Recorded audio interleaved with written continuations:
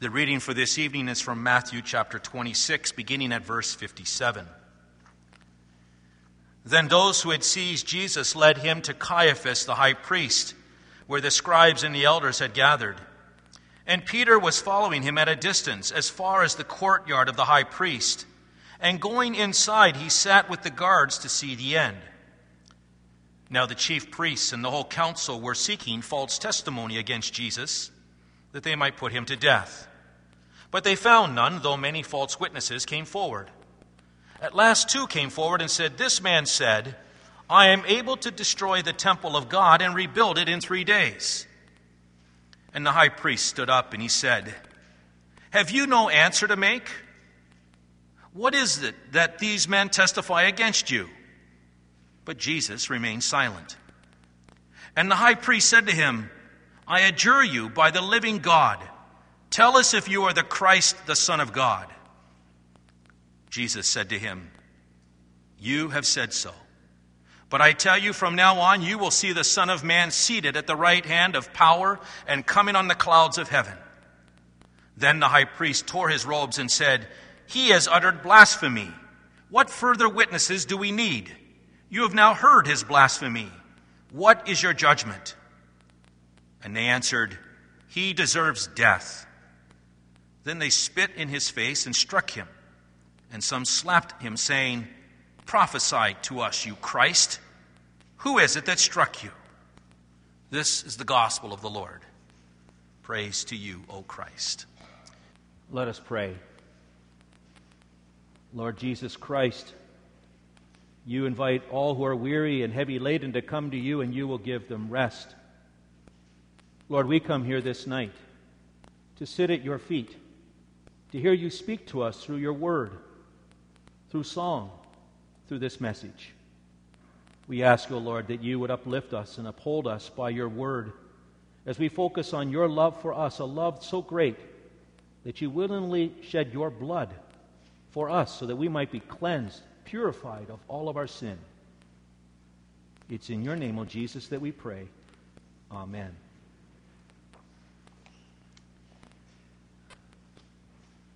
Well, grace, mercy, and peace to you from God our Father and our Lord and Savior, Jesus Christ. Amen.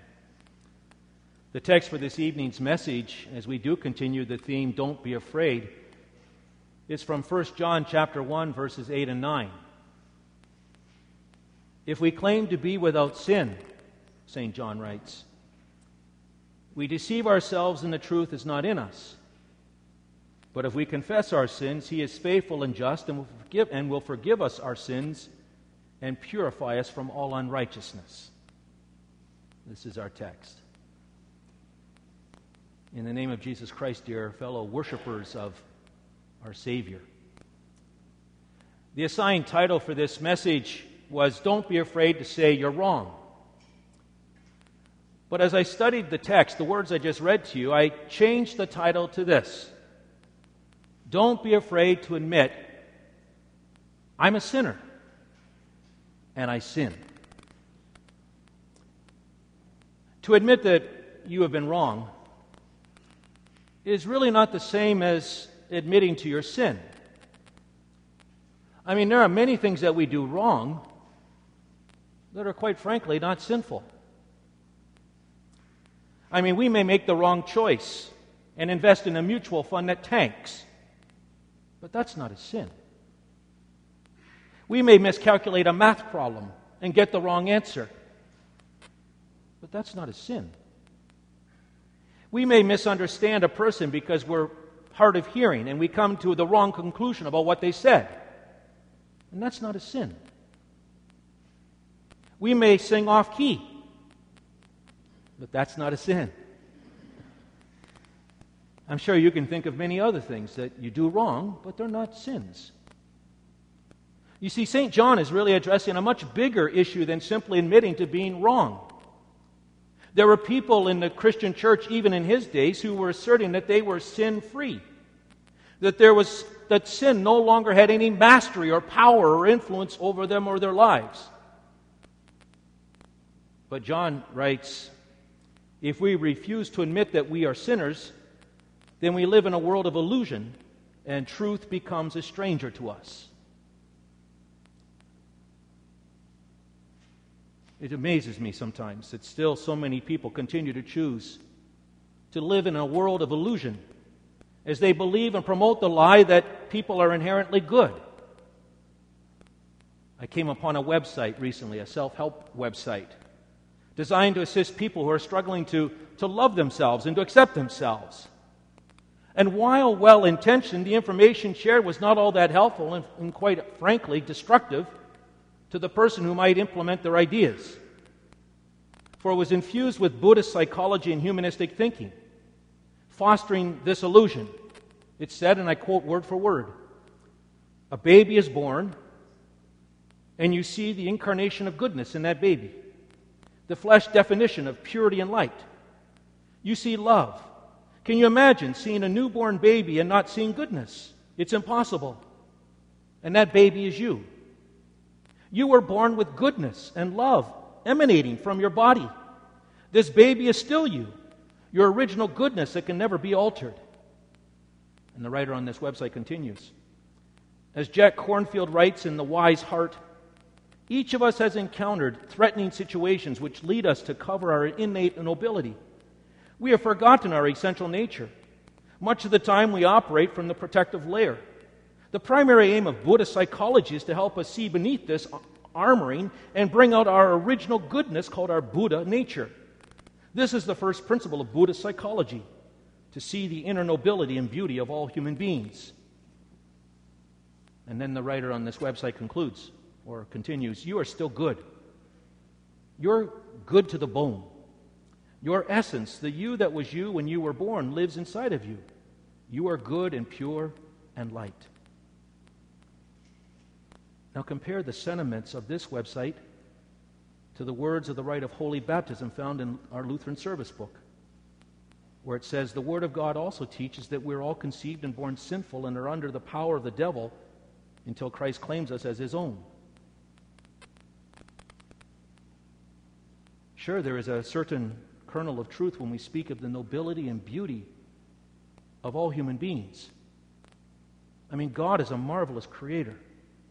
He forms and he shapes us to be unique masterpieces as we develop and grow inside our mother's womb, and then when we're outside of that womb, he continues to grow and shape us into the beautiful people that we are. But to claim and believe that newborns are the incarnation of goodness, the definition of purity and light, and that people are good to the bone, that this is the essence that you're born with, that we are good, pure, and light, is to be duped by an illusion. It's denying the fundamental truth of the Bible, that we inherit the disease of sin right from the moment of conception.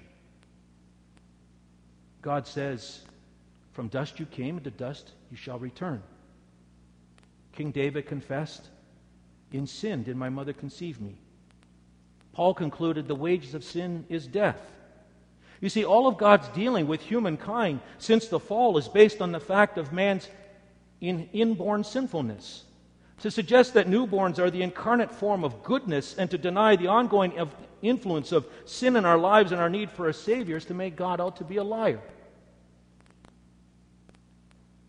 Now, there's a cartoon in which a young pastor is holding a baby in his arms while his wife is reading a definition from the dictionary.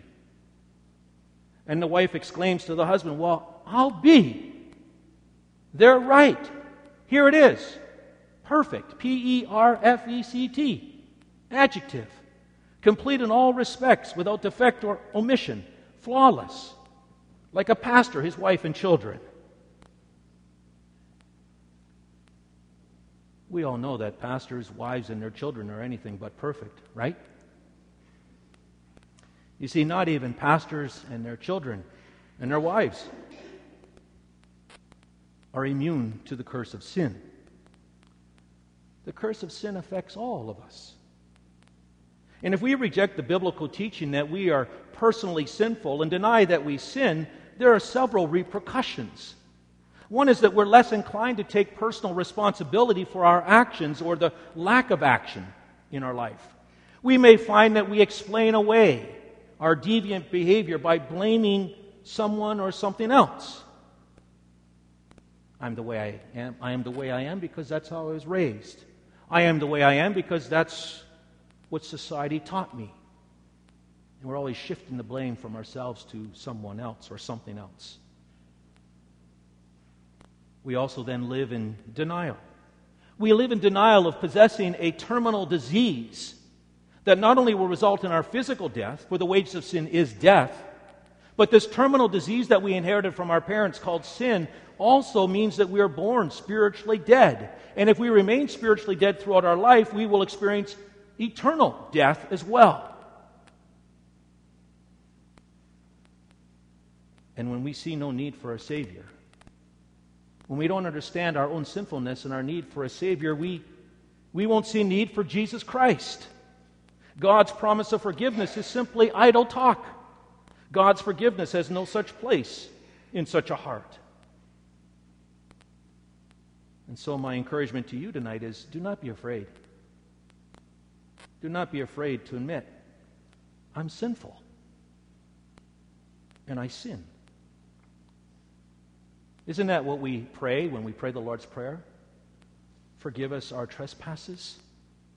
Is that not what we pray when we speak the sentiment of Psalm 143, where we say, O Lord, hear my prayer, listen to my cry for mercy? Is this not what we do when we begin our worship services so often with a confession of sin? I, a poor, miserable sinner, confess to you all my sins and iniquities with which I've ever offended you. You see, we are being honest, aren't we? We're being honest with ourselves. We're being honest with God. We're confessing our sin. We're taking personal responsibility for it. We're saying, I'm a sinner. I admit it. Corrie ten Boom said, the blood of Jesus never cleanses an excuse. And so when we confess, we're not trying to excuse anything. We're admitting who we are and what we are. So by confessing our sin, we will shatter the illusion that holds so many people spellbound and captive and keeps them from ever receiving God's forgiveness and finding their value as a person in relationship with Christ and understanding the purposes and goals of their life as a loved and forgiven child of God. John says, if we confess our sins, we're actually agreeing with God Himself and His assessment of who we are. We're saying, God, you're right. I am conceived in sin. I am a sinner. And even though I'm baptized and living daily as your forgiven child and being renewed by your Spirit, the truth is I still disobey you in my thoughts and my words and my deeds. I'm still tainted by sin. And so we agree with God's assessment of us. We confess our sin. We admit it. And as we admit our sinfulness, it makes us more receptive and open to receiving God's forgiveness.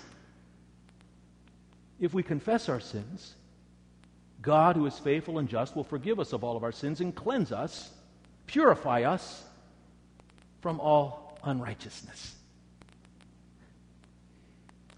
You see, God doesn't gloss over our disobedience or look the other way. He doesn't excuse it. God's justice and righteousness must be satisfied. And His justice and righteousness are satisfied through His Son. Jesus Christ is the one who went the way of the cross. Jesus Christ is the one who shed His blood as the Lamb slain for the sins of the world, for your sins and mine. It cost God dearly to forgive you and me and the world of our sin. It cost Jesus dearly. That's why the Bible says Christ redeemed us. He redeemed us. How? By becoming from the curse of the law, by becoming a curse for us. For it is written, cursed is everyone who is hung on a pole. The Bible says, how much more then will the blood of Christ cleanse our consciences from acts that lead to death, so that we may serve the living God? One verse before the text for tonight, verse 8 says, the blood of Jesus, His Son, cleanses us from all of our sin. When I read these words earlier this week, I wrote down in my chicken scratch, when we confess our sin, Mr. Clean, capital C, Jesus Christ, cleanses us from our sin. When we confess our sin, Mr. Clean, Jesus Christ, cleanses us from our sin. And he cleanses us and purifies us of our sin with his own shed blood on the cross. There is no stain so deep that the blood of Jesus cannot entirely remove. You may feel that you have done something for which God can never forgive you. Don't believe that lie. Jesus can forgive you for all your sin. And he has. And he does. He erases the stain of your sin every single day. So don't be afraid. Don't be afraid to admit, I'm sinful. I sin. And don't be afraid to say, I admit it. I need the Savior. I need Jesus Christ. You see, it's in this relationship. It's in this relationship with God through Jesus Christ that we receive our identity and we receive our worth. It's as we live in God's love through Jesus Christ and understand his love for us that we can truly love him back, and that we can truly love and accept ourselves for who we are in Christ. And it's through him that then we can find it within ourselves to love one another, even as he has loved us. Amen. And now may the peace of God, which surpasses all understanding, keep your hearts and your minds in Christ Jesus. Amen.